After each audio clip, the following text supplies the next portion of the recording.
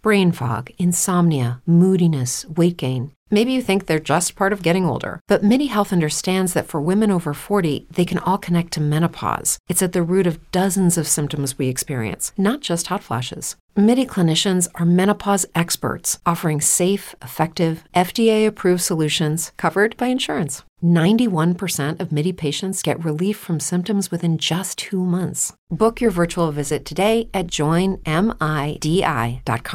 With Lucky Land Slots, you can get lucky just about anywhere. Dearly beloved, we are gathered here today to... Has anyone seen the bride and groom? Sorry, we're here. We were getting lucky in the limo and we lost track of time. No, Lucky Land Casino, with cash prizes that add up quicker than a guest registry. In that case, I pronounce you lucky. Play for free at LuckyLandSlots.com. Daily bonuses are waiting. No purchase necessary. Void where prohibited by law. 18+. Terms and conditions apply. See website for details. This episode of 5 Games for Doomsday is brought to you by Shuffled Inc., a family-run custom playing card company providing affordable solutions for your game designs. Find out more at shuffledinc.com.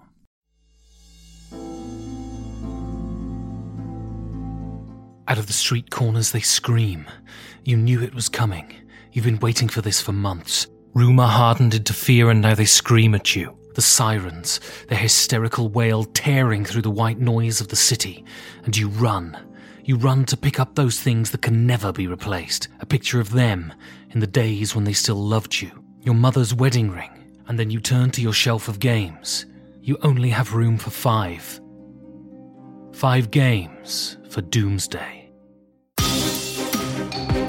5 Games for Doomsday is a show in which board game personalities are thrust into a cabin in the woods to outrun an oncoming disaster, but can only take 5 of their games with them. But which will they choose?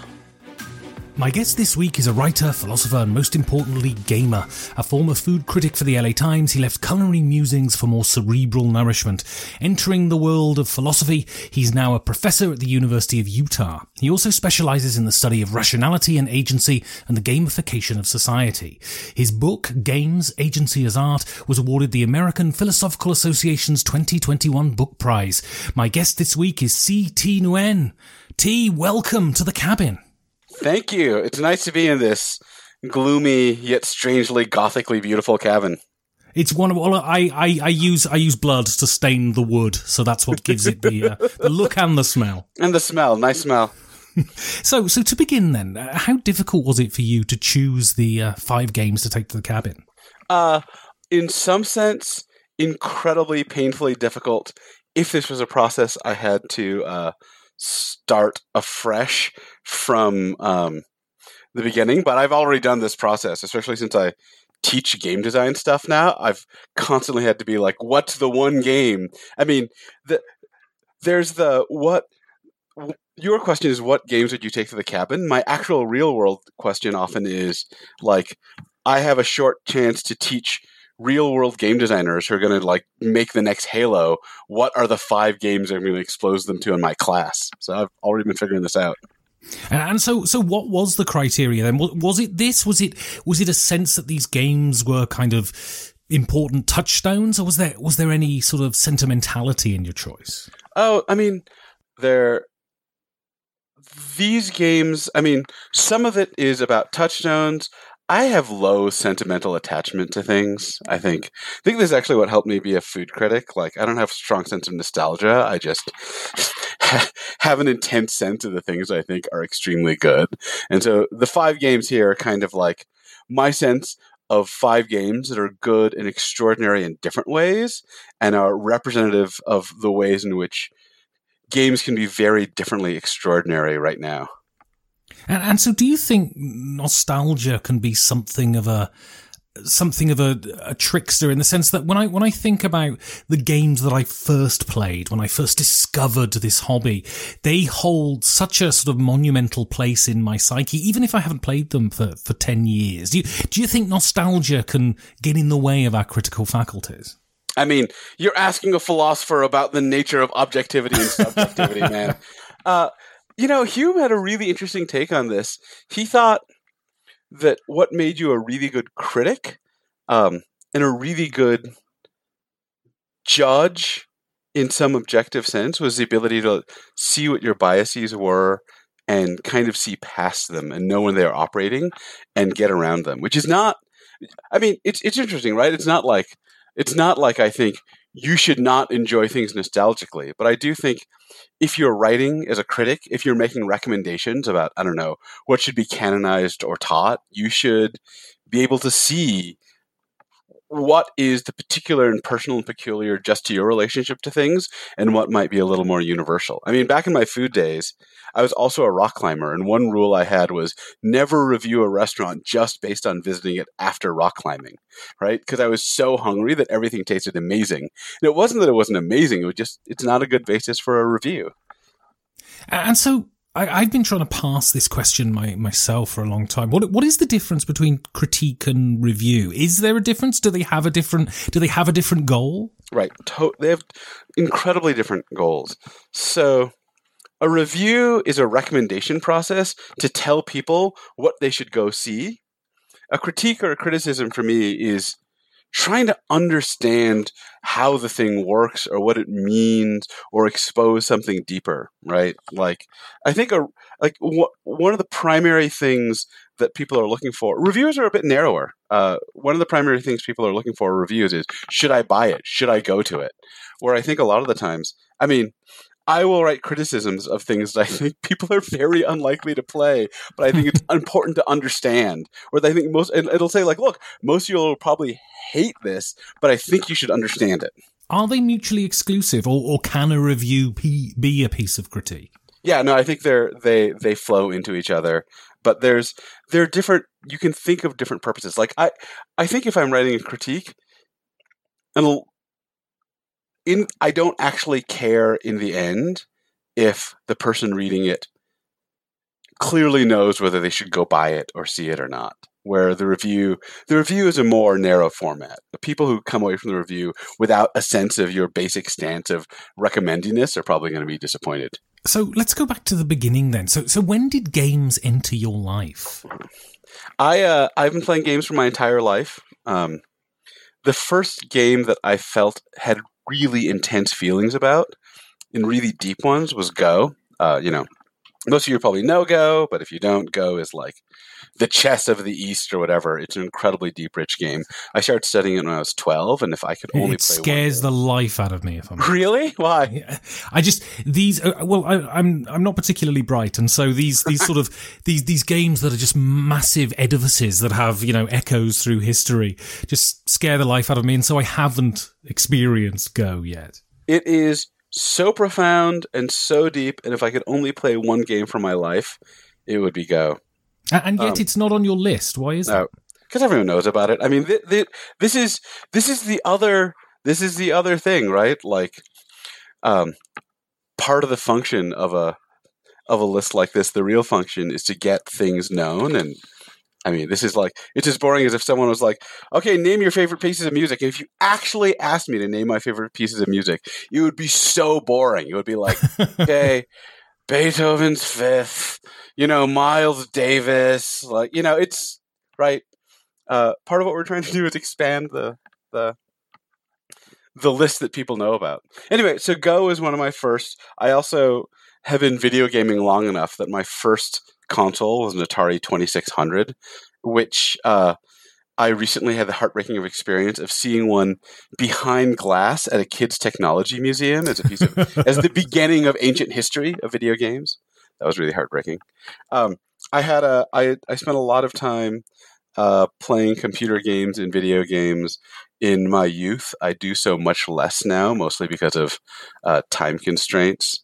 And somewhere in graduate school for me, which is in the early aughts, I discovered the current explosion of Euro games and became completely obsessed with touring and developing connoisseurship and enjoying the hell out of like all the games pouring out of that scene.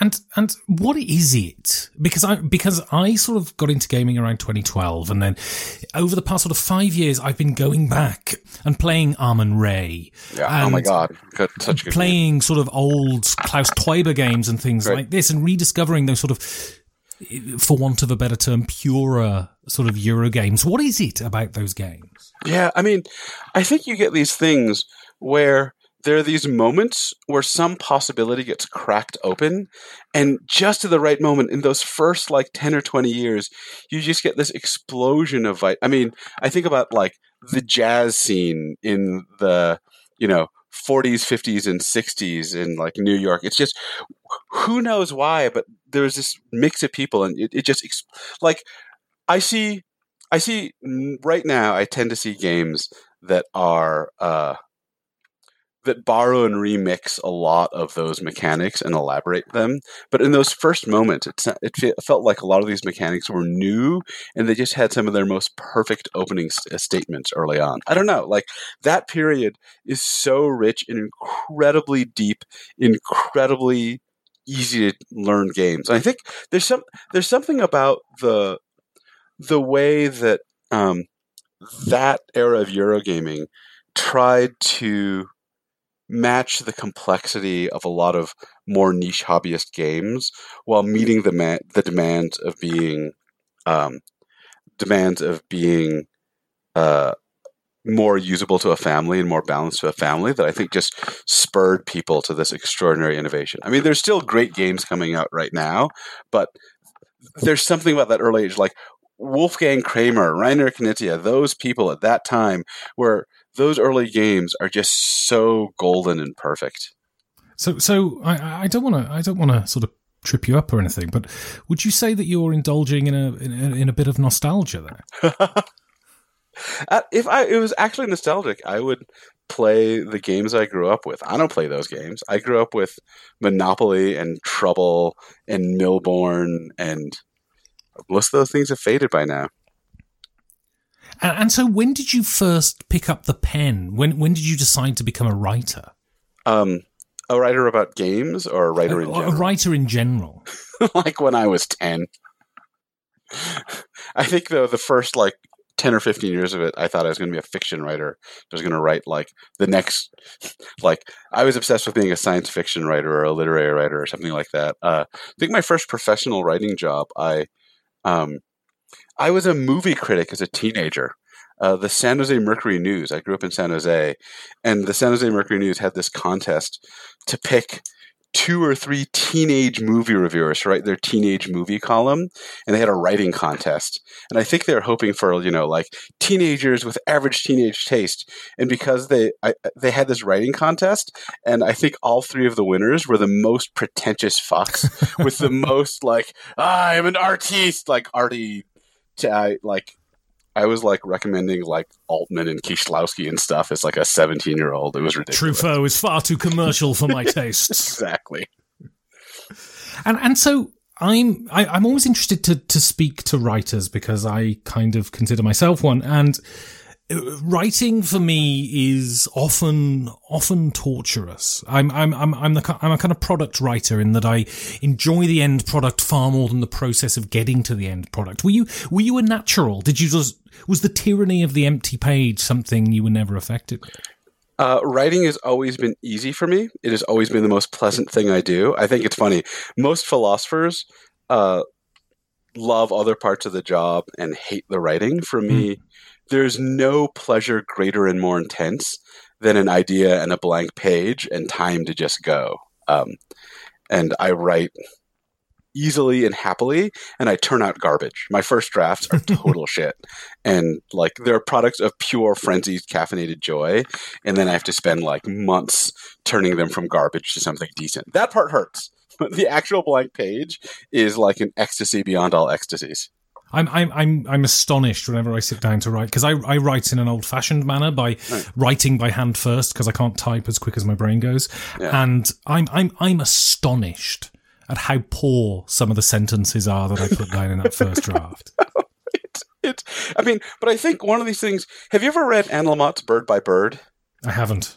It changed my life. It's kind of a therapy manual disguised as a writing manual. But a lot of that, she has this piece that I have my students read called Shitty First Drafts. And it really is the way you get over writer's block. Writer's block is just accept that the first draft is going to be terrible, and you're going to work away at it. And once you make that acceptance, and you're just like, I just need to vomit stuff onto the page, then it's fun and easy. So your first game then is one of my favourite games, and it's a classic, and this is Modern Art. Oh my god, it's so good.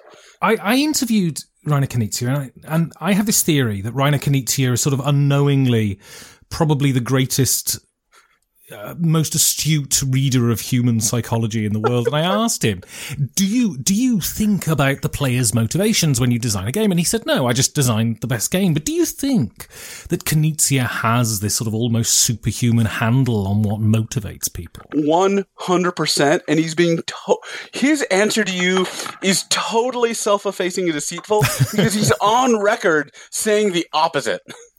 And there's no way you can play his games and believe that he doesn't think about human motivations. So, we're skipping ahead a little bit, but my entire 7 years of working in the philosophy of games is inspired by one sentence that Reiner Knizia had in one of his interviews. It was actually a talk at a game developer conference. And he said, the most important part of my game design toolbox is the point system, because the point system specifies the player's motivations. It tells them what to desire in the game. So this is, first of all, totally obvious if you play board games in some sense, right? You open the game and it tells you whether you want to collect, gold or sheep, or whether you're cooperating with people, or whether you want to steal from them or kill them, right? It's that first question people always ask, right? How do I win? Yeah, how do I win? And I think it's so interesting that Knizia says this, because he has some of the most interesting point structures out there that really carefully manipulate what you care about. I mean, think about all the games Knizia has where you aren't trying to collect the most overall, but you're trying to collect in 4 or 5 categories, and then you're scored on whatever category you have the least in, right? Like the Tigris and Euphrates. He's used this over and over again.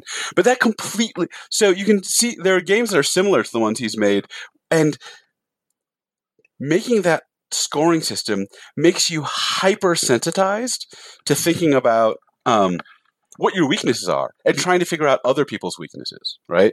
So it changes the center, not to thinking about your strengths, but to thinking about your weaknesses and defending your weaknesses and having like a wide investment portfolio, right? Like Knizia knows what he's doing when he's playing around. I mean, this is the person that also invented cooperative games, right? Like where he sets a completely different motivational system for you. I mean, cooperative board games.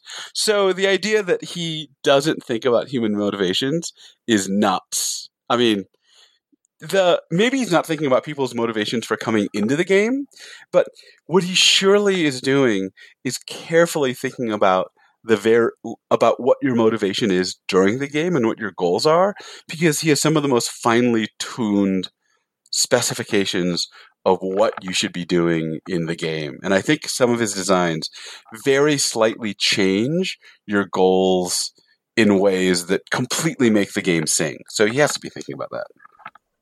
So I heard Modern Art talked about a lot when I first got into gaming. It took me years to play it. And then when I played it, I just went, oh, I see why people are talking about this now. Where does the joy in Modern Art come from? Right. So Modern Art, for the people that don't know, is this really fascinating... I mean, thematically, it's very cynical. You're playing different art dealers, and you're trading art to each other. And at the end of each round, you make money by selling the art that you bought that round to some generic audience out there, where the audience, what they're willing to pay for it, just depends on how many of them have traded that round. So it's kind of cynical. What's interesting is, first of all, everything that's going on is completely emergent from various players' decisions in the game. You get to choose what to put up for auction, and you get to choose the kind of auction it is, and each of the auctions creates a subtly different dynamic. And what you're really trying to do is, so I think people that don't really love modern art think that it's a simple optimization task where you're just trying to get the best deal each time. What modern art actually is about is controlling the arc of the whole game to like trigger the run, to get the moment where like everyone thinks, you know, this artist, whatever, Walter Dieter, I can't remember what the names are, is the most valuable, and you've got more of them. And so you have to like carefully manipulate what everyone thinks is going on in the market and what everyone thinks will happen in the market. And it has this mechanic that I've never seen anyone use this mechanic as well. It's kind of hard to describe because it's very abstract, but the mechanic is basically, so there are, I think, 5 artists each round, and the only ones that make money are the top 3 scorers. And then in each next round, artists are worth more if they've scored previous rounds, but only if they're on the board, only if they're in the top 3. Right. So it creates these cliffs, right, where it creates these cliffs where some artists you have might be worth an enormous amount of money if everybody thinks they're going to be in the top 3 because they have all this background. Because they have all these background pass scores. But if no one thinks they're going to be top 3 this round, they're going to be totally worthless. And so you're trying to like manipulate people's conceptions of how the bidding of the round is going to go. I mean, it's wild and it's so emergent, and it's all this emergent manipulation is happening from a rule book that is, I think, 3. My version, it's like 3 little pages long. And for my design aesthetic, a lot of the times, I mean, I play a lot of modern games too, but a lot of more modern Euro games, I'm going to sound like old, get off my lawn fart right now, but a lot of them seem to create these very controlled environments where you're doing these mathematically complex calculations in this very mechanically complicated system, but there aren't that many deep opportunities for creative choices and large-scale manipulation. And a lot of these early games, and my favorite examples are Knizia's Modern Art and Wolfgang Kramer's El Grande, are these relatively simple rule sets that create these incredibly vast landscapes of creative emergence and manipulation where you can try to like play people off each other or create like cascading investment opportunities. And all of this comes out of these like really simple rule systems that create these like vast emergent interactions. So I was listening to you on a podcast, and you were talking about how. Now, correct me, forgive me for crudely paraphrasing, but I got the impression you were talking about games not being treated as games, more as being critiqued with the criteria of other media which don't really fit in to the criteria of game critique. And I a year ago wrote this 25-minute essay about how modern art is this massive condemnation of the sort of vacuity of the art market. Is that kind of criticism of a game like modern art valid, or are we just endlessly gazing into our navels? I mean, it's valid. I also just don't think... Okay, here's... Every time a new art form comes out, historically, people immediately try to treat it under the paradigm of a previous art form, and they tend to respect the new ones insofar as they conform to older art standards. And they often tend to miss out on the real possibilities of the new medium. So historically, I think one of my favorite examples is what happens when photography comes out, right? So when photography comes out, people can't really cope with the clarity and the speed, and they tend to have this view that's like photography is art when it looks like older paintings. So people would put Vaseline on the lens, scratch things up, try to make things fuzzy, and try to make things that really looked like older Renaissance or Impressionist paintings. And they didn't really get into photography's capacity to capture a live moment. It took decades before people like Cartier-Bresson started saying, like, no, what's really unique about photography is not that it can look like, you know, a Monet or Renoir, but that it can capture this unexpected live instant, right? It can do something different and new.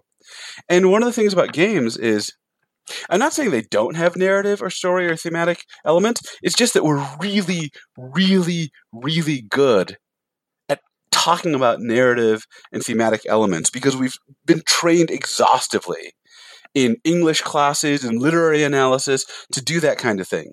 And you can do that in games, but I'm not sure it always touches the heart of games. I mean, I do think some games are deeply narrative, and to understand what's going on, what's good about them, they're quite narrative. But I also think there are plenty of games where what's good is the emergent gameplay, the kinds of decisions. I mean, one of the reasons I started doing the philosophy of games, which is, barely a thing you're allowed to do in philosophy, is that when I talked about games I loved with my friends and online on like Board Game Geek, we would talk about Lucky Land Casino, asking people, what's the weirdest place you've gotten lucky? Lucky? In line at the deli, I guess? Aha, in my dentist's office. More than once, actually. Do I have to say? Yes, you do. In the car before my kids' PTA meeting. Really? Yes. Excuse me, what's the weirdest place you've gotten lucky? I never win and tell. Well, there you have it. You can get lucky anywhere, playing at LuckyLandSlots.com. Play for free right now. Are you feeling lucky? No purchase necessary. Void where prohibited by law. 18+. Terms and conditions apply. See website for details. With the Lucky Land Slots, you can get lucky just about anywhere. This is your captain speaking. We've got clear runway and the weather's fine, but we're just going to circle up here a while and get lucky. No, nothing like that. It's just these cash prizes add up quick. So I suggest you sit back, keep your tray table upright, and start getting lucky. Play for free at LuckyLandSlots.com. Are you feeling lucky? No purchase necessary. Void where prohibited by law. 18+ terms and conditions apply. See website for details. interesting choices, like frictiony choices, fascinating choices. We talk about games in which there'd be these emergent moments where you could be creative. And then when I read the scholarship on games, it was all, what's the story? What's the narrative? What's the thematic meaning? And I kept thinking like, yeah, these things have narrative, but it's not the only thing. But all of us have such training on finding narrative and thematic expressiveness. So, I mean, fine. Modern art is obviously a critique of the commodification of art, but I'm not sure that's why most people play it, right? And for me, that's not. I mean, it's funny that it has this critique, but for me, what's magical about modern art, what makes it unique, is the complexity and emergence and depth of the gameplay that emerges from those simple rules, and the capacity to support really creative long-term manipulation of a market. Given, again, these really, really simple rules. Though I would be very surprised if most people, when playing it, when they put the piece of art on the easel, are not thinking of a shoulder-padded, ponytailed 80s douchebag, right? Right. That's the character I inhabit when I play it. Let me tell you, I think that's true, but I also think my experience was that's how I played the first and the second time. That's not how I play the 100th time. And there's some really interesting research about this that says, like, a lot of the times, video game players, the first time they play through a game, like StarCraft 2, the first time they play through the second time, they're fairly involved with the fiction, they're thinking about the narrative. On their thousandth play, they're not. Like, pro StarCraft 2 players are not doing anything fictional. They are manipulating tiles that have certain mechanical properties in order to gain some kind of competitive advantage. And I think it's really important a lot of the times I think about, there are novelty chess sets that are, this is kind of a cheap shot, but there are Lord of the Rings chess sets, and you could play chess imagining yourself into the place of, like, Sauron or Gandalf. But I think what makes chess beautiful for really serious players has nothing to do with that. And one of the things you do as you play chess more intensely is you just forget about all that stuff, and you just look at the emergent tactical possibilities. I mean, this is really variable. So I think, like, that's what makes chess great, and that's what makes modern art great. On the other hand, if you're going to talk about tabletop role-playing games, you have to talk about narrative. That's what they're about. But I think the insistence on making every kind of great, respectable arty game something great about its, like, representational meaning is... I mean, that's not... I mean, there are people that try to talk about abstract expressionism and what it means, but I think a lot of the times what it is this rich experience of color fields. And it's hard for us to talk about the meaning of that because it's wholly visual, because we're such a word-oriented, representation-oriented society. But, I could tell you a story about what Miles Davis's records mean, but mostly they're just pure music.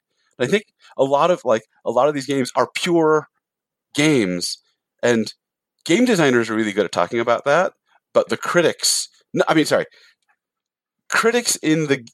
the natural game spaces like Board Game Geek and a lot of online spaces, I think, are really good at this. And then when you move to the academics and the people trying to make games serious for like a larger, respectable audience, they always want to talk about the narrative. Right. So I want to go on there and talk about your sort of previous life, and this is food writing. So firstly, how does a person become a food critic?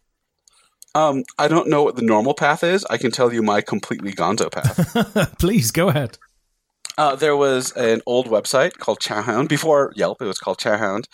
It was just an old school text forum bulletin board where you talked about food. I was in LA and I started writing on it. I was in graduate school. And I would often work really hard at philosophy all day and then go eat and then go home and get drunk and post on this thing drunk. I actually remember the post that got the attention of the LA Times. I was posting about this dish called chicken and waffles. So if you don't know chicken and waffles, it's this American Southern dish. There's a really famous chain in LA called Roscoe's House of Chicken and Waffles.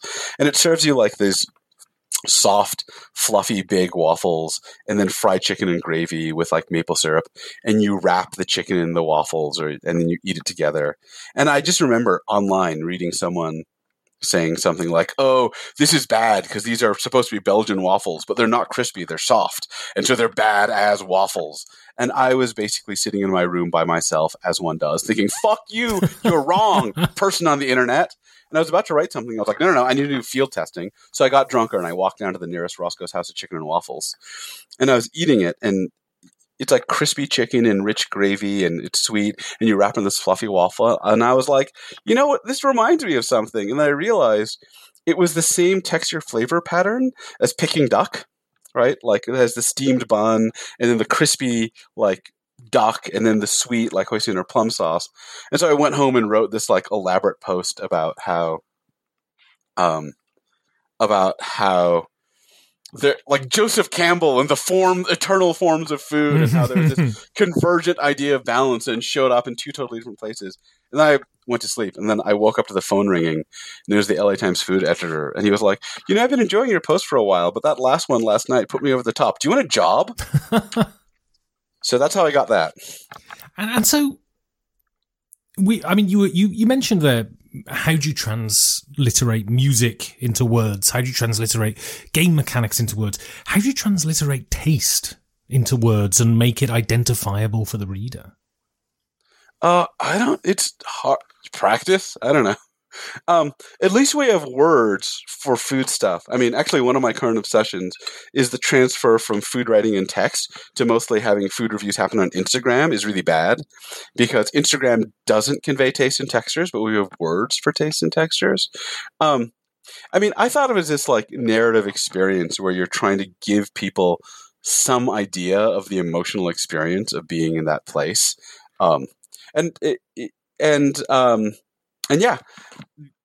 It was very visceral for me. I think a lot of people spend time writing when they write about food, about like the service and all that stuff. And I mostly wanted to give people an experience of what the food was like, and in particular how to. I was on the cheap and ethnic beat, and so a lot of my job was very, I think, educational. It would be something like looking for something and understanding the aesthetic that was often different from a standard like American aesthetic. I was reading your review of Stinky Tofu today. Is that the one where I say that where I have the near pornographic line about how it's like the stinkiness of Natalie Portman's feet? That's right. Yeah. Well, I wrote that. It got published.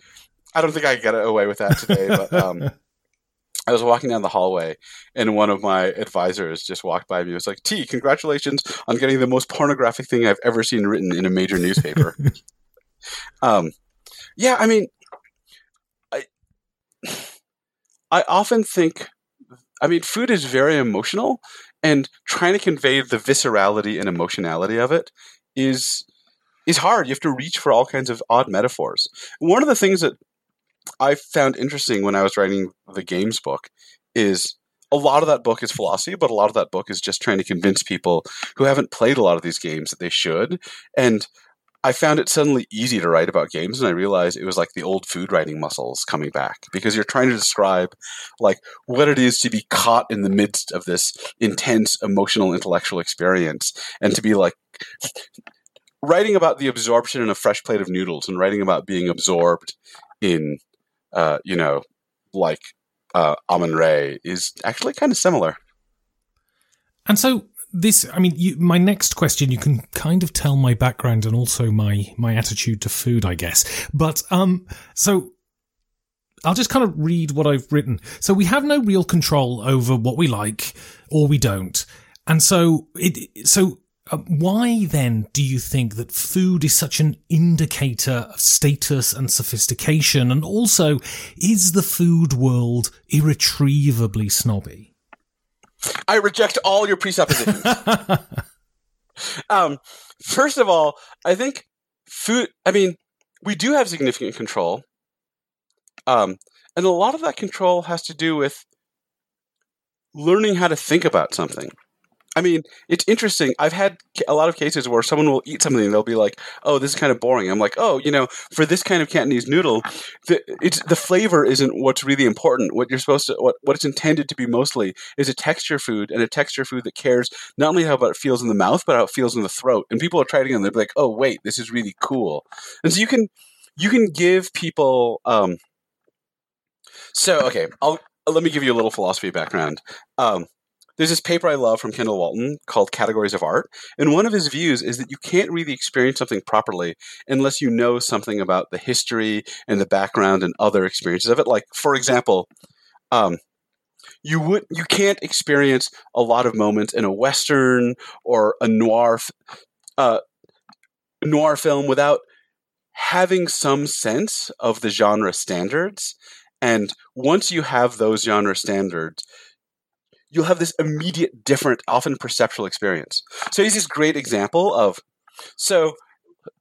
imagine a bust. You're going to picture a bust in your head, like someone's face and their chest, right? Like imagine the bust of Socrates. If you don't know the history of a bust, you might look at that and think, there's a statue of someone's head and chest that's been violently cut off the rest of their body, right? There is a statue of a battlefield terrible wound. No, like you have to know what a bust is. You have to know what the basics of that are in order to be able to parse what it is, right? And I think a lot of the times having some sense of the background or the history or where you're supposed to look actually will immediately change your perception. So this idea that we can't change our taste is, I think, this weird lack of respect for the cognitivity of food. People all the time think, oh, we can change our beliefs about movies or film through talking, but we can do the same for food too. But I mean, I think the main thing is, so you have this, your question indicated the presumption that food is especially an indicator of status and sophistication. My view is that everything in culture is an indicator of status or sophistication. Bear in mind, I'm British, so right. I'm riddled with class insecurity. Yeah, I mean, imagine if I'm giving a talk at a philosophy conference, the difference between if my bookshelf behind me is full of like Kant and Proust versus if my bookshelf behind me is full of like dime store westerns and Harlequin romances, right? All of that stuff is a sign of status and sophistication. I suspect when people say why food, what they mean is, well, food isn't really as valuable or important as other stuff. So what? But I mean, I think it's important, right? So we use everything as an indicator for status and sophistication, but that doesn't mean it's not real. And I think like this is one of these cases where I mean, I think it's so easy to accuse areas that you're not into at all and don't get of just being a shell game of status and sophistication. I'm not saying that like... With Lucky Land Slots, you can get lucky just about anywhere. Dearly beloved, we are gathered here today to... Has anyone seen the bride and groom? Sorry, we're here. We were getting lucky in the limo and we lost track of time. No, Lucky Land Casino, with cash prizes that add up quicker than a guest registry. In that case, I pronounce you lucky. Play for free at LuckyLandSlots.com. Daily bonuses are waiting. No purchase necessary. Void where prohibited by law. 18+. Terms and conditions apply. See website for details. Hello, it is Ryan, and we could all use an extra bright spot in our day, couldn't we? Just to make up for things like sitting in traffic, doing the dishes, counting your steps, all the mundane stuff. That is why I'm such a big fan of Chumba Casino. Chumba Casino has all your favorite social casino-style games that you can play for free anytime, anywhere with daily bonuses. That should brighten your day a little. Actually, a lot. So sign up now at ChumbaCasino.com. That's ChumbaCasino.com. No purchase necessary. VGW Group. Void where prohibited by law. See terms and conditions. 18+. There isn't snobbery in every realm. Like, there's bullshit and snobbery and elitism in every realm. But it's easy if you're not into jazz to think it's just people, like, wanking off listening to, like, too many notes until you get it. And it's so easy for the people, like, it's so easy for people to think, oh, you board game players are just, like, snobs looking for, like, the new, like, you could just play, like, Canasta and be fine. And if you're into it, you're like, oh, no, these things are interesting and cool and amazing. And also, a lot of the times, the things that are most interesting and amazing are not the things that have the highest indicator of status and sophistication. I think the same is true of food. Like, people who don't like it, it's easy to accuse obsessives of just being superficial status seekers. And there are definitely superficial status seekers out there. But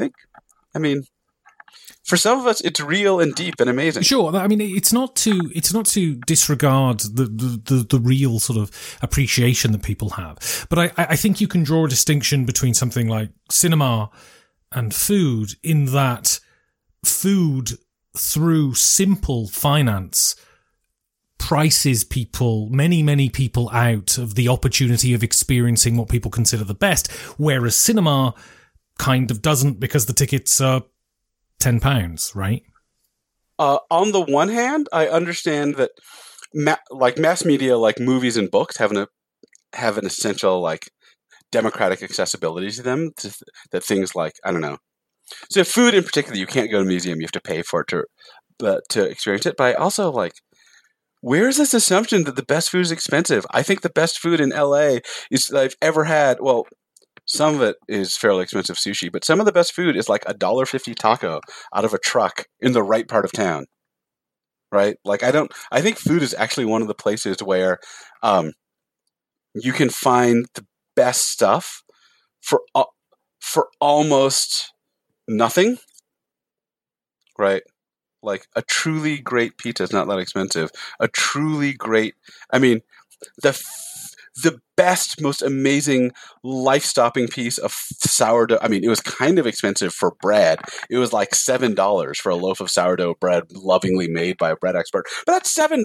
That's still less than the price of a movie, and it bent my mind apart. Right? Like, one of the best things to eat in Salt Lake right now is this place where for like $7 you can get handmade Northern Chinese noodles. Like, maybe the people that think the only good food is expensive food in expensive restaurants are irretrievably snobby, but that seems like a weird take to have on.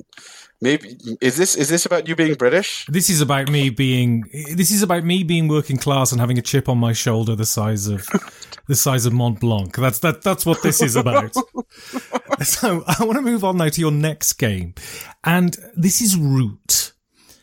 So, how does Cole Wehrle manage to make the asymmetry in this game hang together? Because every faction is so wildly different, and yet the game feels cohesive. Oh my God. I mean, if I knew the answer to that, I think your question is equivalent to, like, how does Quentin Tarantino make all these different moods and, like, weird timelines here? I don't know. He's a genius. If I knew, I would be that much of a genius too, right? Like, I mean,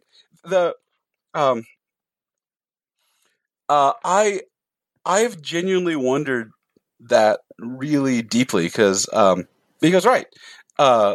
One of the interesting things I think about Root compared to some of the games it comes from. So I'm sure that a lot of listeners know Root. One of the roots of Root is the coin games, the war games of counterinsurgency. So I played a bit of those. They're these enormous, exhausting. They take like forever to learn. The games take a really long time. And I think one of the services Cole Wehrle did for us is that when he gave us Root, he gave us a game that asymmetric, but short enough that you can rotate through the factions, right? I've never played a coin game more than twice. with Root, I mean, I played Root hundreds of times. I've played each of the factions intensely, and one of the things that does make it coherent in deep play, I think, is that you know how the other factions work. And I think that's one of the most astonishing parts of Root, that it does work so well when that it really demands that when you're playing one of these factions, like that you know what the other faction cares about. For example, so one of the factions, the Marquise de Ketz, really depends on having this. This is the Marquise de Ketz, I always say, is like the faction that plays the most like a traditional Euro game. You know, you're like making stuff to make factories, to buy stuff to make factories. Like it's a very like resource snowball game. But the weak point of the Marquise de Ketz is you need a transportation network. So the first time I played the game, I was playing as one of the other factions. I think I was playing as the Woodland Alliance. I didn't understand this. I didn't know how to disrupt them. And it wasn't until I played the Marquise de Ketz a few times that I realized how much the Marquise de Ketz is like nail-biting about how vulnerable their transportation network is to move the resources around, to build things, because you can't build things unless you own all the intervening provinces to move things through, and how disruptible that is. So once you've played the Marquise de Ketz, when you play any other faction, you're like arrow-focused on disrupting their transportation network. So, I mean, I'm not answering your question. I'm making it even more of an intense question. Like, how do you make this game where they interlock so deeply that once you play them a ton, it just gets deeper, that each of the resources, each of the factions has such interesting different abilities and affordances to disrupt the way the other factions work. Like, I don't know. Have you interviewed him yet? I have. Yeah. I don't think I asked him this question actually. So, have you? Sorry, can you hear me? Yeah, I can hear you. Yeah. I have interviewed him, but I don't think I asked him this question. I think I'm actually supposed to interview him someday. It's on my books, and I'll ask him that question. That's kind of what I want to know. You know, one of my favorite bits of philosophy of art is Volheim, who says every medium has its own recalcitrant, its own difficulty, and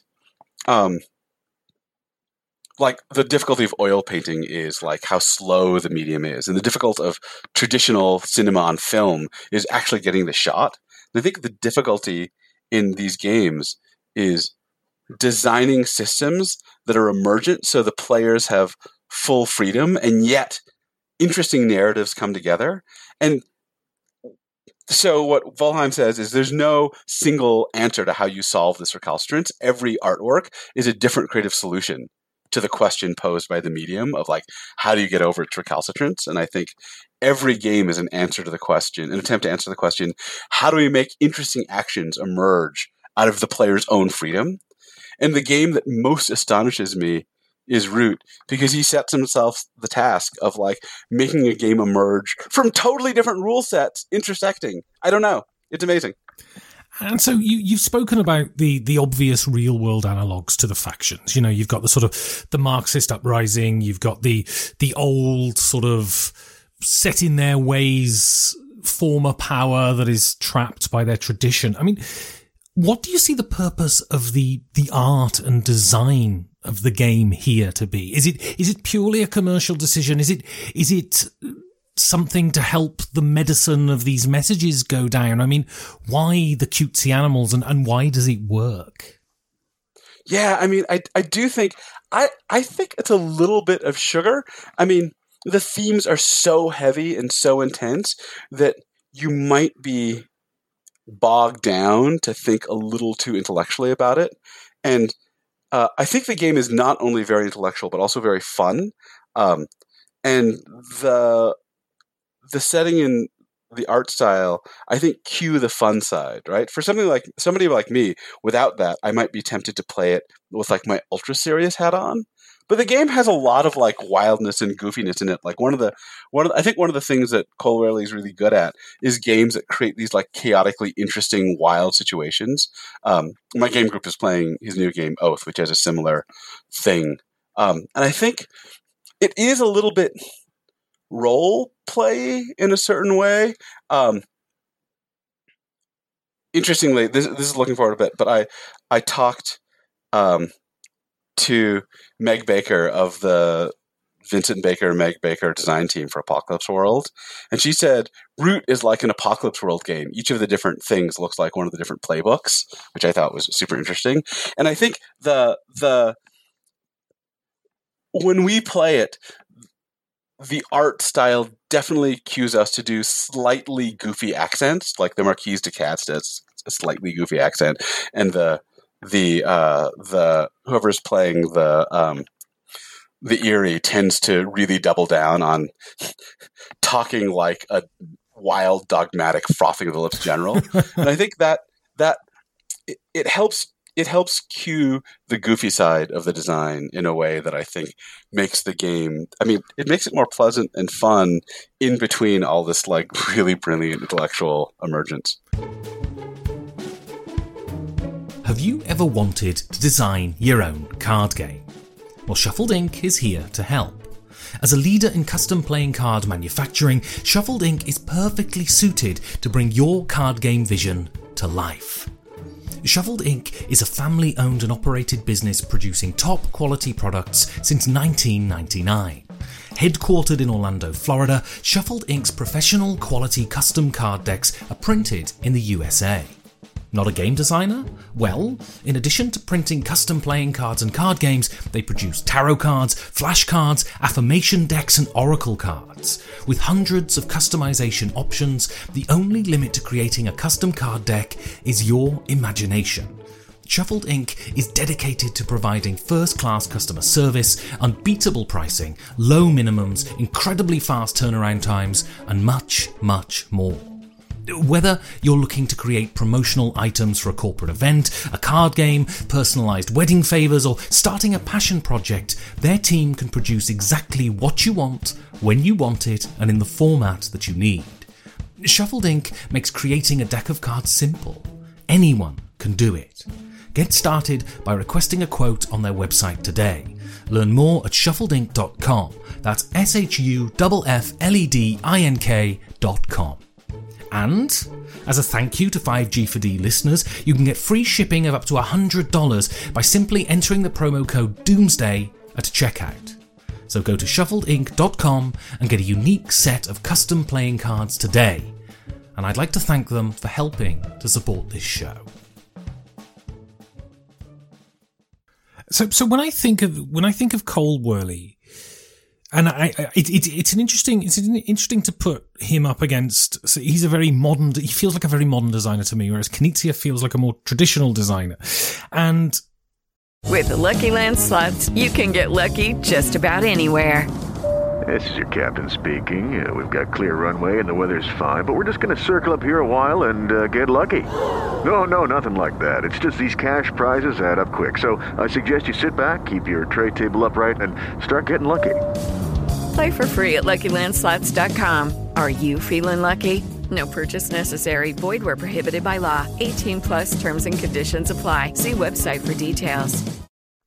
To borrow a term from another form of art, I wouldn't think of Knizia as an auteur, in the way I wouldn't think of Billy Wilder as an auteur, yet I would see Cole Wehrle as an auteur. Do you think that's true? And sort of what is that distinction? I totally don't understand the distinction you're making. I can't see any artistic category that has Wehrle in it that doesn't also have Knizia in it, and I also don't see a category that has that has like Tarantino in it that doesn't have Wilder. But I mean, tell me what you mean by auteur. So I guess what I mean is, now I cannot enter into the mind state of the creator, but there feels to me with Cole Wehrle that he approaches the game from an intellectual side, whereas Knizia and Wilder, for that example, their goal is to make a great movie, make a great game. All the other sort of artistic ramifications come as a byproduct of that, whereas Cole, it seems to me, approaches the game with, I want to say this.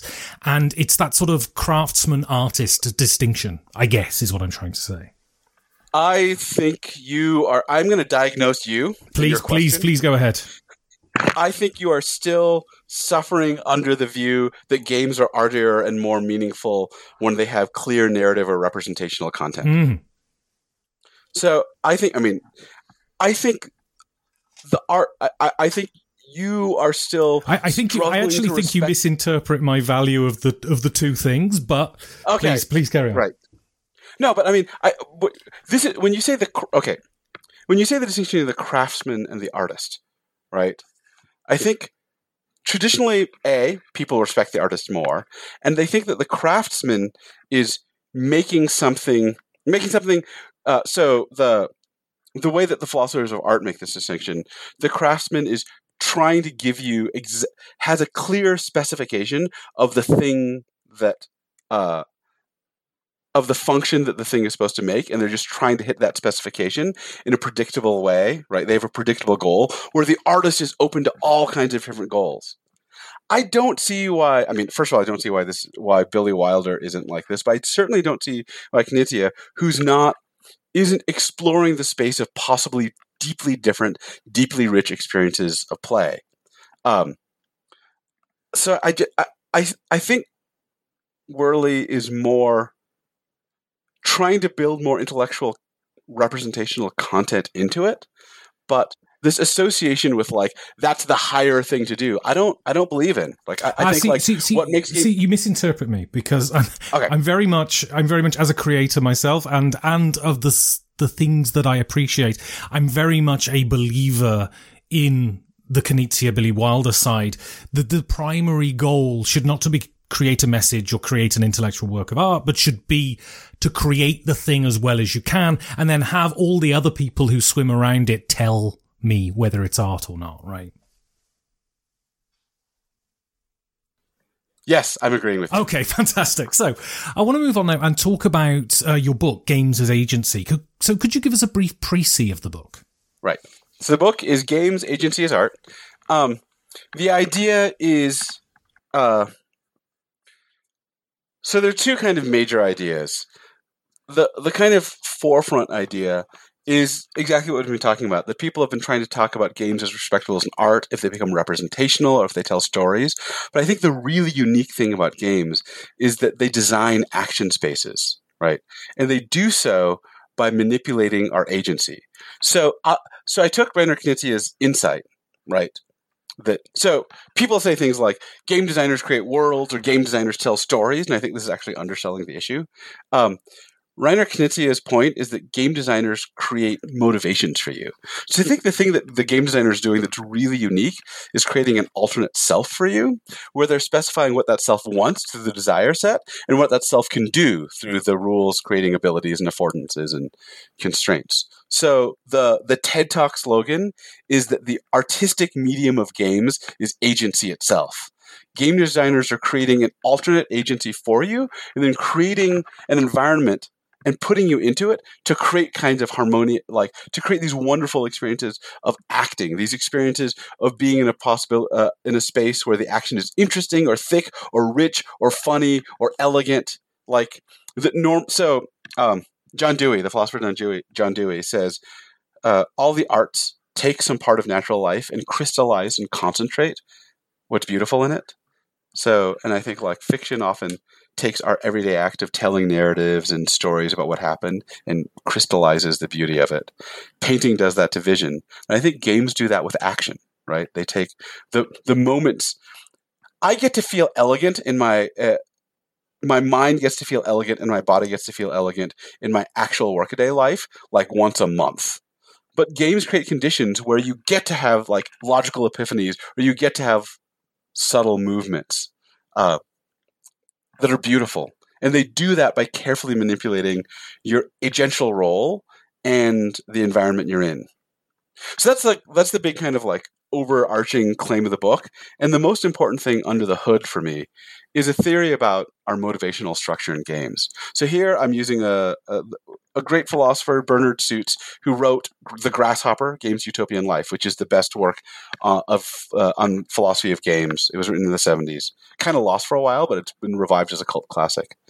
And Suits's definition of what a game is that playing a game is voluntarily taking on unnecessary obstacles in order to create the activity of struggling to overcome them. I think this is extraordinarily deep definition.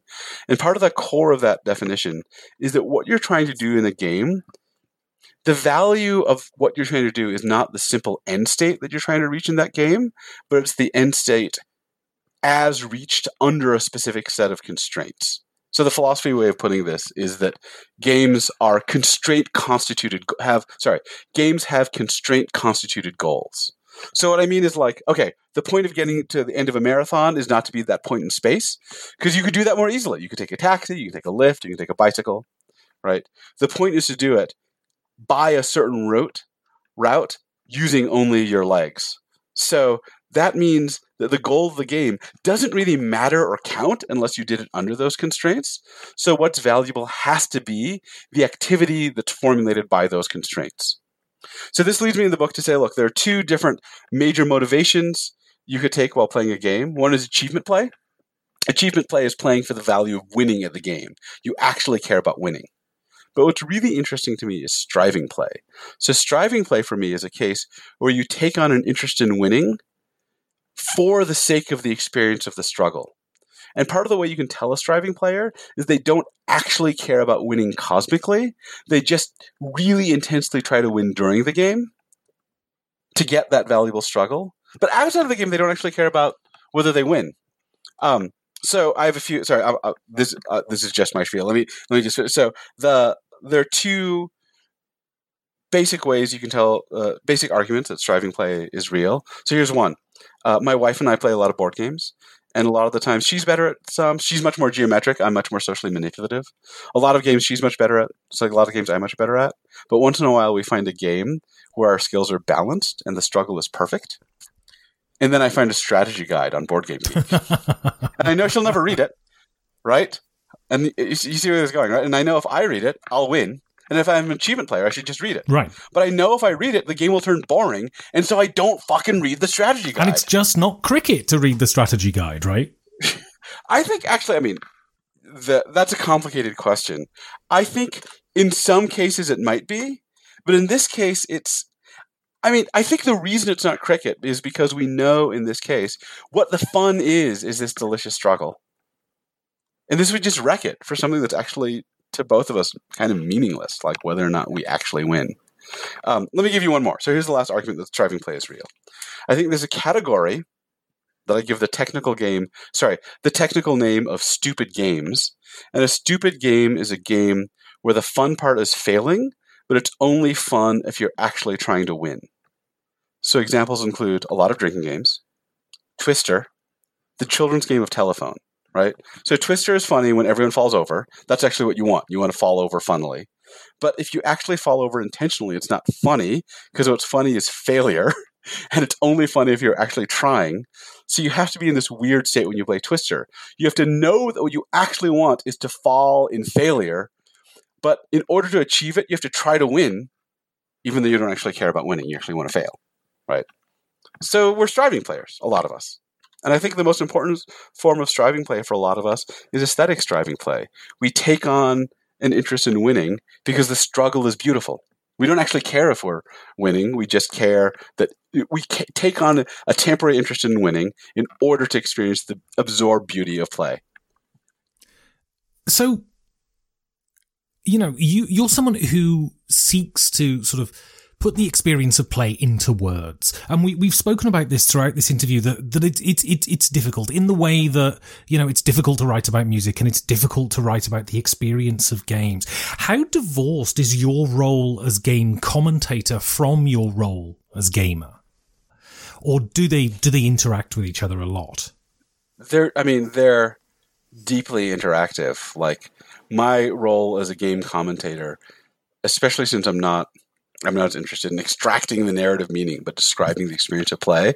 My role as a game commentator, I think, is basically to talk about the experience of play and to get at its experiential guts. And one of the things I've been trying to do is, I think one of the reasons people talk more about narrative and not as much about this experience of being caught in the moment of trying to do the action, especially in more formal academic and cultural work, is that we have much better language for talking about narrative, and we have much less well-developed language for talking about the relationship between rules and rich, beautiful action. So in the book, part of what I thought I was doing was trying to create some language. I was basically like, I mean, I don't think these ideas are like, in some sense, mine. What I thought I was doing was reading. I read a lot of academic work, and I thought that missed the point. And then I read a lot of game criticism on like Board Game Geek and a lot of game designer diaries, right? I love game designer diaries. That's where I think the most interesting stuff is.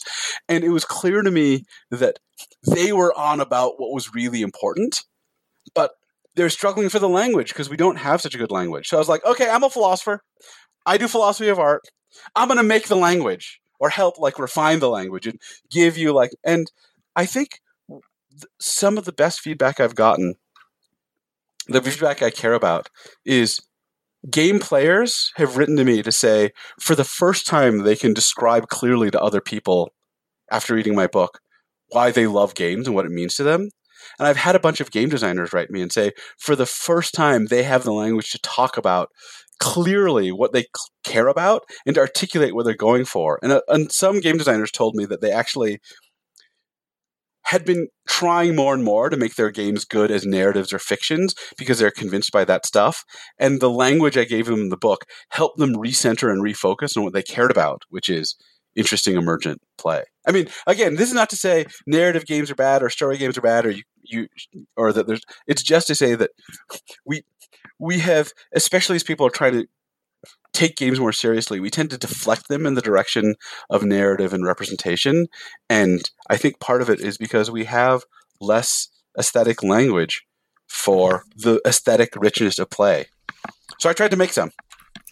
So your next game then is an unusual game, though incredibly satisfying. And this is The Quiet Year. Why is this game interesting? Oh my God. The Quiet Year is so good. So, I should preface this by saying, so in this, I'm teaching in the University of Utah's game design program, which is a computer game design program. I'm teaching with Jose Zagal. So Jose Zagal is a game designer who is a faculty member in that program, and we wrote a paper together. So we started teaching this class together. It's a game design class. It's aimed at game designers, and it's theory and then designing things in response to theory, but it's also a lot of play. And I think a lot of our students are aimed at fairly like mainstream games. Like they want to make things like, Halo or whatever. I would say like 20 or 30% of the students have experience with like weird indie arty games. And so part of our goal was just to like show them the possibility in the game space and like all the richness and weirdness of games. And we made them play some games in between designing games. I picked The Quiet Year as like the most important thing for them to play. Jose Zagal picked The Mind, which was an incredibly interesting pick that we can talk about later. And my students, like, they talked about that game so much, and so many of them afterwards said the most important thing in that class was playing The Quiet Year and seeing what a game could be. So The Quiet Year is from the indie role-playing world, which is, by the way, for me right now, as a watcher of like the artistic development of games, the world that's most exciting to me right now is the indie tabletop role-playing world. Like the way that the Eurogaming world felt like in the 90s, that's how tabletop role-playing looks right now. Like every year I play new games, I'm like, holy shit, you did what with your design? Oh my God. Anyway, so The Quiet Year is a map-making game. It's a collective storytelling map-making game. You're playing in the apocalypse, guiding a village for 1 year. And you play as both, you kind of alternate between playing the kind of gods or forces that create problems and like offer opportunities for the villagers. And you also smoothly step into the roles of the villagers. And you kind of evolve this story together. And it has all these like, the text prompts are really interesting. They're ones that are like, an orphan, like you can draw a card and it says like an orphan comes to town. Either they represent a new opportunity or a prevailing danger. Tell us what it is, and it's, the situation is very evocative, and you end up typically telling these like really rich, weird stories. And the game designer says it's explicitly made to model the difficulty of communication. So there's all these interesting things where a lot of the times the game tells you you're supposed to do the action, and even though the development is your collective responsibility, you have to decide on the action one-sidedly. You can't consult other people about what you're supposed to do. Though there's one move in the game where you're allowed to consult other people, but in this really restricted way. You get to ask a question like, what should we, the villagers, do about these werewolves on our periphery? And everyone gets to make one single statement in response, and you don't discuss further and you don't resolve. And this is supposed to, say the designers, capture the difficulty and the lack of resolution in real world communities. And then there's this other mechanic that I love, where there's this thing in the game called contempt, and if there are tokens for it, and if the game says whenever someone else does something that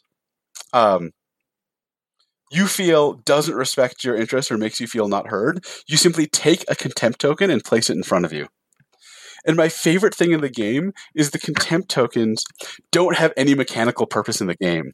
You can't trade them in. They give you no powers. They just mount up.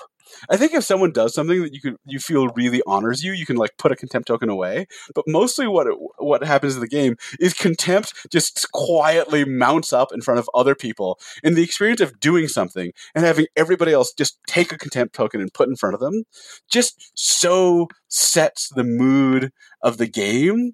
I actually asked my design student, I was like, okay, so what would have happened if we'd made the contempt tokens worth something? You could trade them in for an extra turn. And the students were all like, no, that would ruin the game completely. And it's so true. The contempt tokens, they kind of tell you what the game is about, right? It's not a game of optimism. It's this game of mood and narrative and fermenting grudges and holding them quietly. Understanding how much other people annoy you. So I want to talk now more broadly about the subject of philosophy, because a few years ago, I can't remember how long, but Stephen Hawking published a book in which he said philosophy no longer has a purpose. Science has superseded it. So what is the purpose of philosophy? Oh my God. You asked me a question what is the purpose of games? I don't think there's a singular answer to this. I can tell you what philosophers have a long set of tools. I mean, what philosophers are good at doing is analyzing concepts and finding connections between conceptual structures. And I think the idea that science has made philosophy obsolete is to me ludicrous, because among other things, I think one of the things science can't give you answers to is what you should value in the world and how you should treat other people. These are normative questions. They're not measurable questions. And by the way, scientists who claim that they can tell you what this is often start by giving what looks to me incredibly bad philosophy. Well, obviously the purpose of life is maximizing pleasure, and we can just measure that. And you're like, oh, no. Why do you think that's the purpose of life? And you're like, it's obvious. And you're like, that you've just made a philosophical right. So yeah. I mean, I'm not sure. I mean, a lot of the work I've done has been about clarifying the relationships between concepts for people in a way that they hopefully find useful, and finding connections between things that make things seem kind of ethically or value clear. And I think that's what we do. And to what extent do you think, because when you say the word philosophy, a picture is created in many people's minds of the ivory tower and people sitting around stroking their beards, having very worthy conversations, and it not really having a direct impact on normal people in their normal lives. I mean, to what degree can philosophy help increase the good in the world? Right. Please. I mean, I do think there's a lot of bullshit philosophy that doesn't do anything, but there's a lot of really valuable philosophy. Stuff that helps. So I was just teaching a bit of philosophy in my class today, and I had several students write to me saying it helped transform their lives and understand what was going on. So I was teaching Miranda Fricker, who has this book called Testimonial Injustice, and she's talking about different kinds of bias. And one of the kinds of bias she talks about is the bias where because of something like your race or your gender, people don't trust you as much. So that's the first part of the book. And the second part of the book is this really interesting concept called hermeneutical injustice. And her argument is basically that certain groups of people have, in our language and culture, more access to concepts that better fit their experience of the world, and some people have less access because of who's gotten to create the concepts. I mean, here's one way to put it. If you are a wealthy, horny white dude in New York who's having trouble dating, it is so easy to describe your experience because there have been so many books and so many movies expressing that experience. If you're, on the other hand, something else, somebody more distant from that, there's much less literature, there's much less poetry that's been written that in general the world has access to that helps you to describe your experience. So Miranda Fricker talked about how she has this long case study about the creation of the term sexual harassment, and how before we had that term, by the way, that term was invented in the 60s, people who experienced it couldn't really talk about it and had trouble thinking about it and often felt it, by self-description, kind of crazy. And the act of creating that term made it easier to talk and feel justified and feel sane and make yourself understood to other people. And so the idea is the ability to create and disseminate concepts describing your experience is a social resource that people have differential access to. So this is a familiar idea in philosophy. When I teach this stuff in intro, people light up. People say that this immediately helps them understand experiences in their life, that they've been subject to hermeneutical injustice too, that helps them feel less right. Stuff like that. And so when I was younger, I sort of went through this phase. I read sort of some philosophy, and then I went through this phase of thinking, who are these people in the universities who write books? Why? Everybody does it. My view on what makes the good life should have as much respect as Plato's. I mean, is philosophizing something inherent to the human animal, do you think? And do you think the rumination is kind of the point? Yeah, I mean, a few things to say. One, I was once taught a response to a common airplane question by a novelist. The novelist said that they often were on airplanes and someone would say something like, "Oh, I'm a cardiac surgeon in retirement. I'm thinking of, writing novels. Do you have any tips?" And the novelist would say, "Yeah, sure, but I have some tips, but also I'm thinking in my retirement of becoming a cardiac surgeon. Do you have any tips?" And I think on the one hand, it's something that everyone does. On the other hand, it's something weird. There's a weird prejudice in thinking that you can't get deeper into a topic by specializing in it. And that, I mean, a lot of, I think, the way you specialize, in my case, is really smart people have been doing this for a really long time, and you just get to read what they've thought. And there's a lot there. Anyway, so, sorry. Is it a natural thing? So, I actually have a view that a lot of the things that we do... Okay, let me back up for a second. Some things we do... So this is from Bernard Suits. He says, some things we do are product-oriented. We do it because of what comes out of the other end, right? Like what we get out of it. The money, the stuff. There's some stuff we do that you might call process-oriented. We do it because the activity itself is valuable. So there's a term for this in philosophy. It's an Aristotelian idea. Some activities are autotelic. They're worth doing in and of themselves. You don't do it for the sake of the outcome. You do it because the doing itself is valuable. This is a fancy philosophical way of saying sometimes the journey is the destination. And Suits, I think, thought games were the best example of autotelic activity. He actually has this funky argument at the end of his book where he says, imagine utopia. What would we do in utopia if we'd solved all our technical problems? We'd play games or be bored out of our minds. So if games are what we do in utopia, they must be the purpose of life. Which is another way to put an old Aristotelian argument that if if what's really some stuff helps you to have autotelic doings, helps you do rich activity. But if what's really valuable is rich activity, then, right, what is more, could be more valuable than the activity you choose for its own sake, and that's games.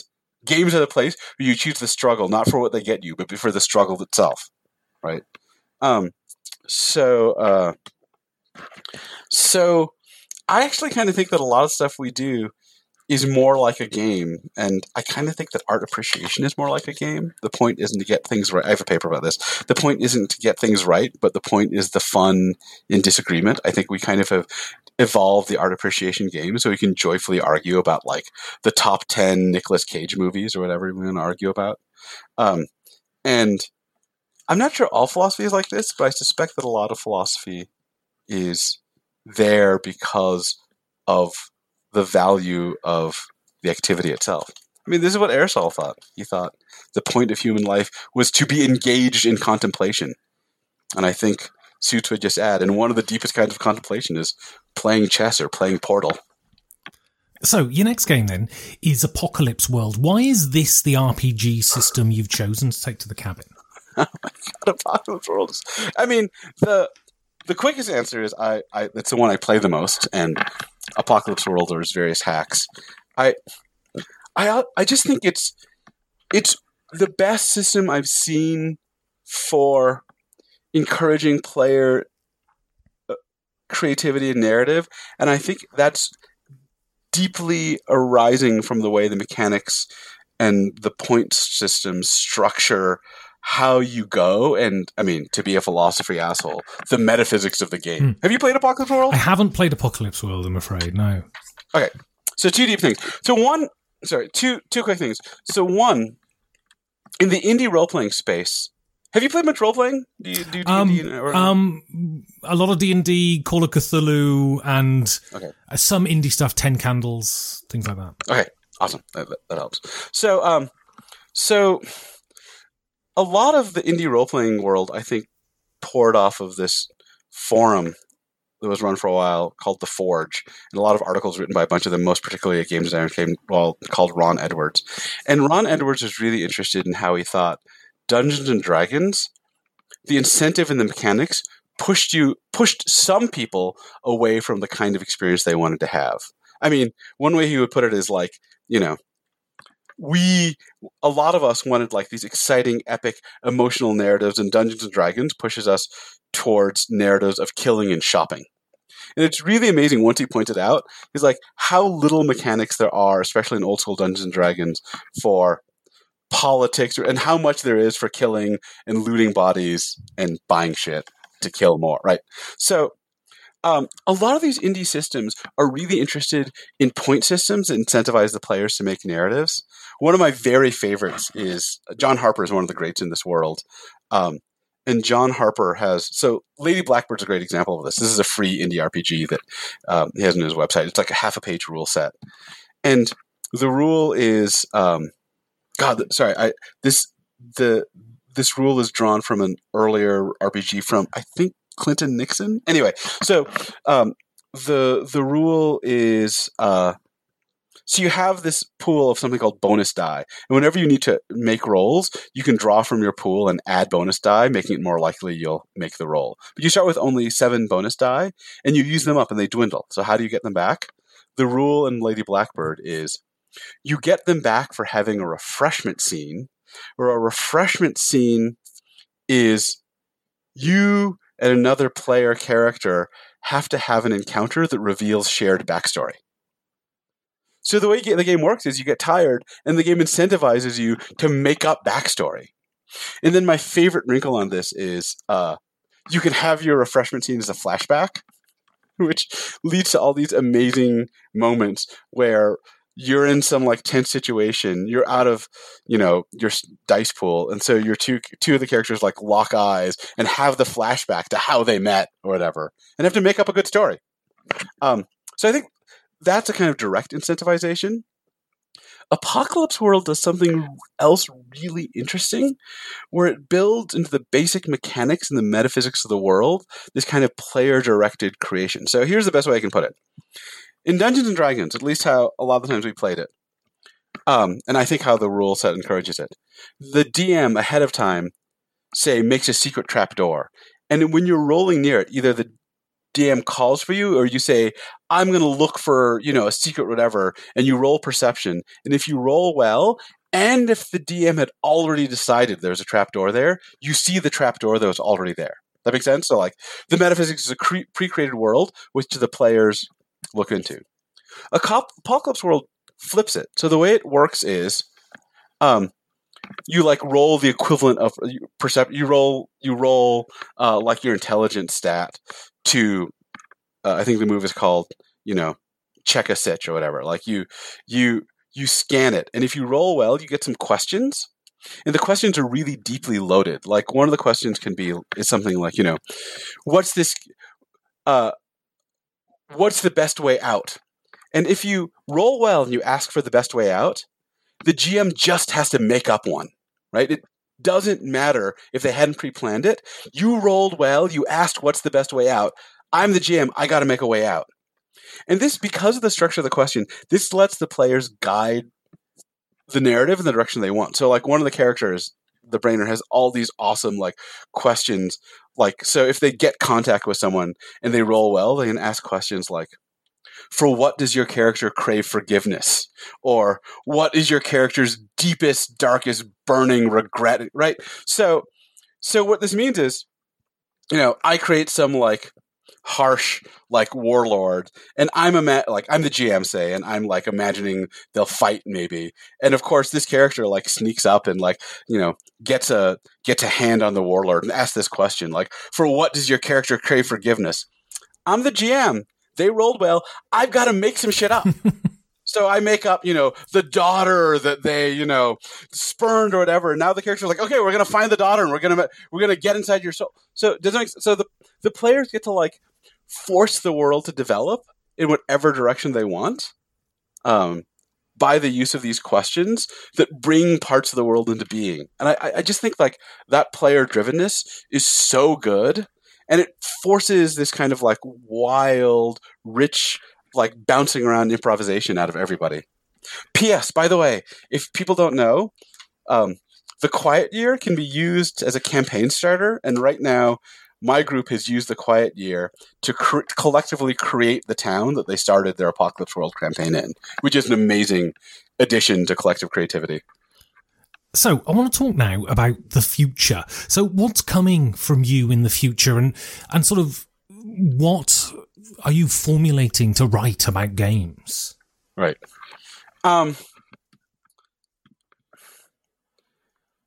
So right now I've been writing more and more about gamification.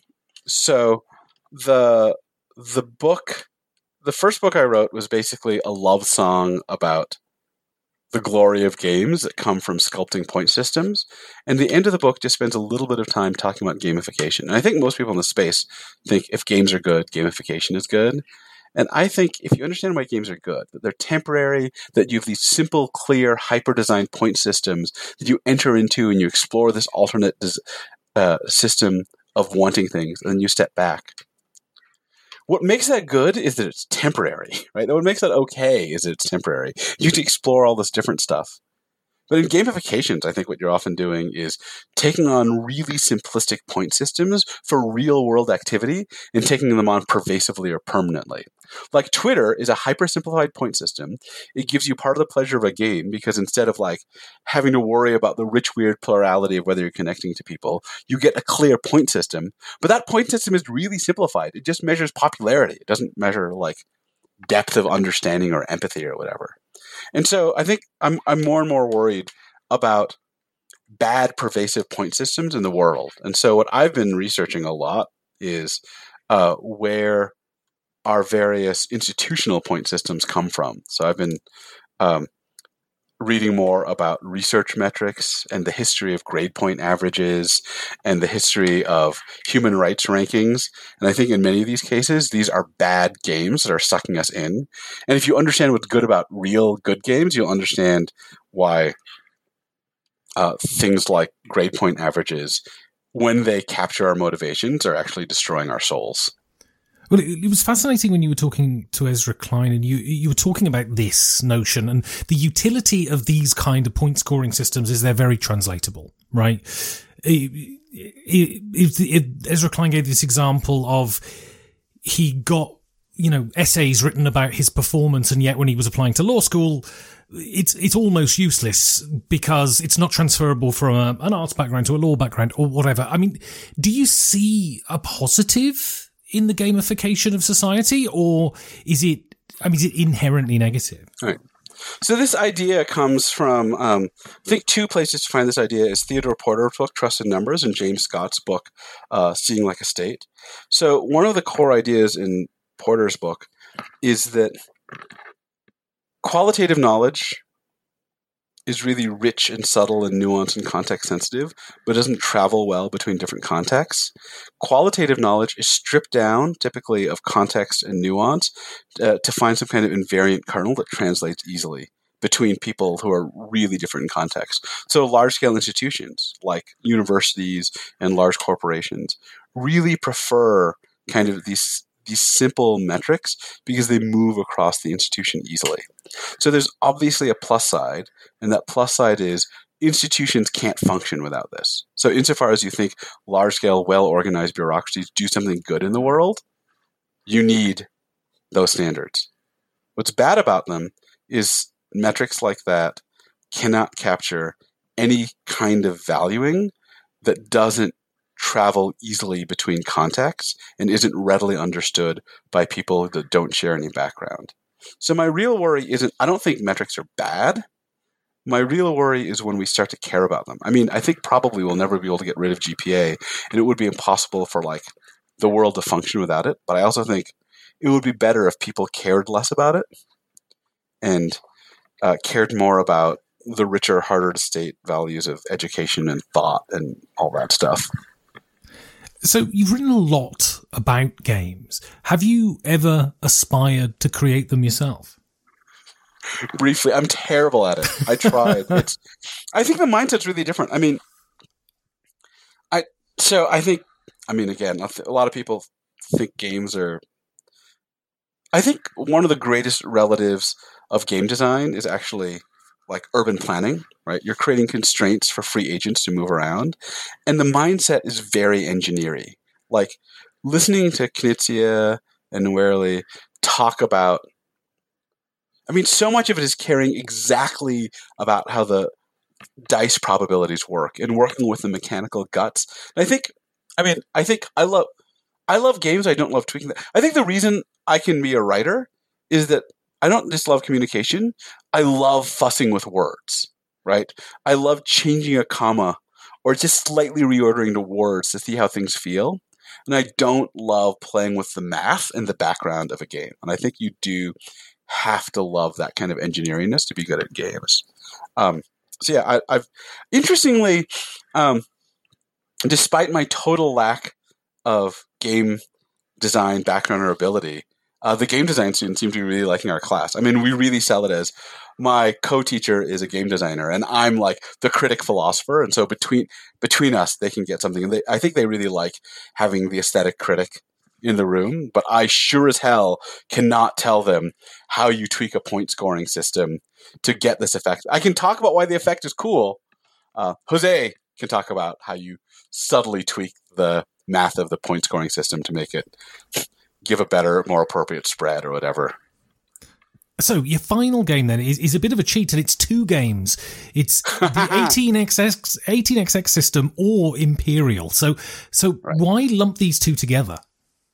Yeah, this is, 18xx itself is a whole game category. But I think this system really starts as 18xx, and Imperial is really to my mind, kind of a simplification of the 18xx system. So what they share is this kind of, there's a two-layered game. In 18xx, there are railway corporations that are expanding and building up their tech base and building and operating for money. So that could be a game in and of itself. But 18xx adds a second layer where you don't play the corporations, you play investors trading money around to buy and sell stocks in those corporations, you had to operate whichever corporation you're the majority holder in. But you had to do all kinds of janky shit. Like, you can take a corporation, make it look good, make it hollow at the core, have someone invest in it, drain all the money out of it in a clever way into your treasury, and then dump the corpse of that corporation by selling off the stock on the secondary investor. Now they're stuck, or, so you can do these horrible things.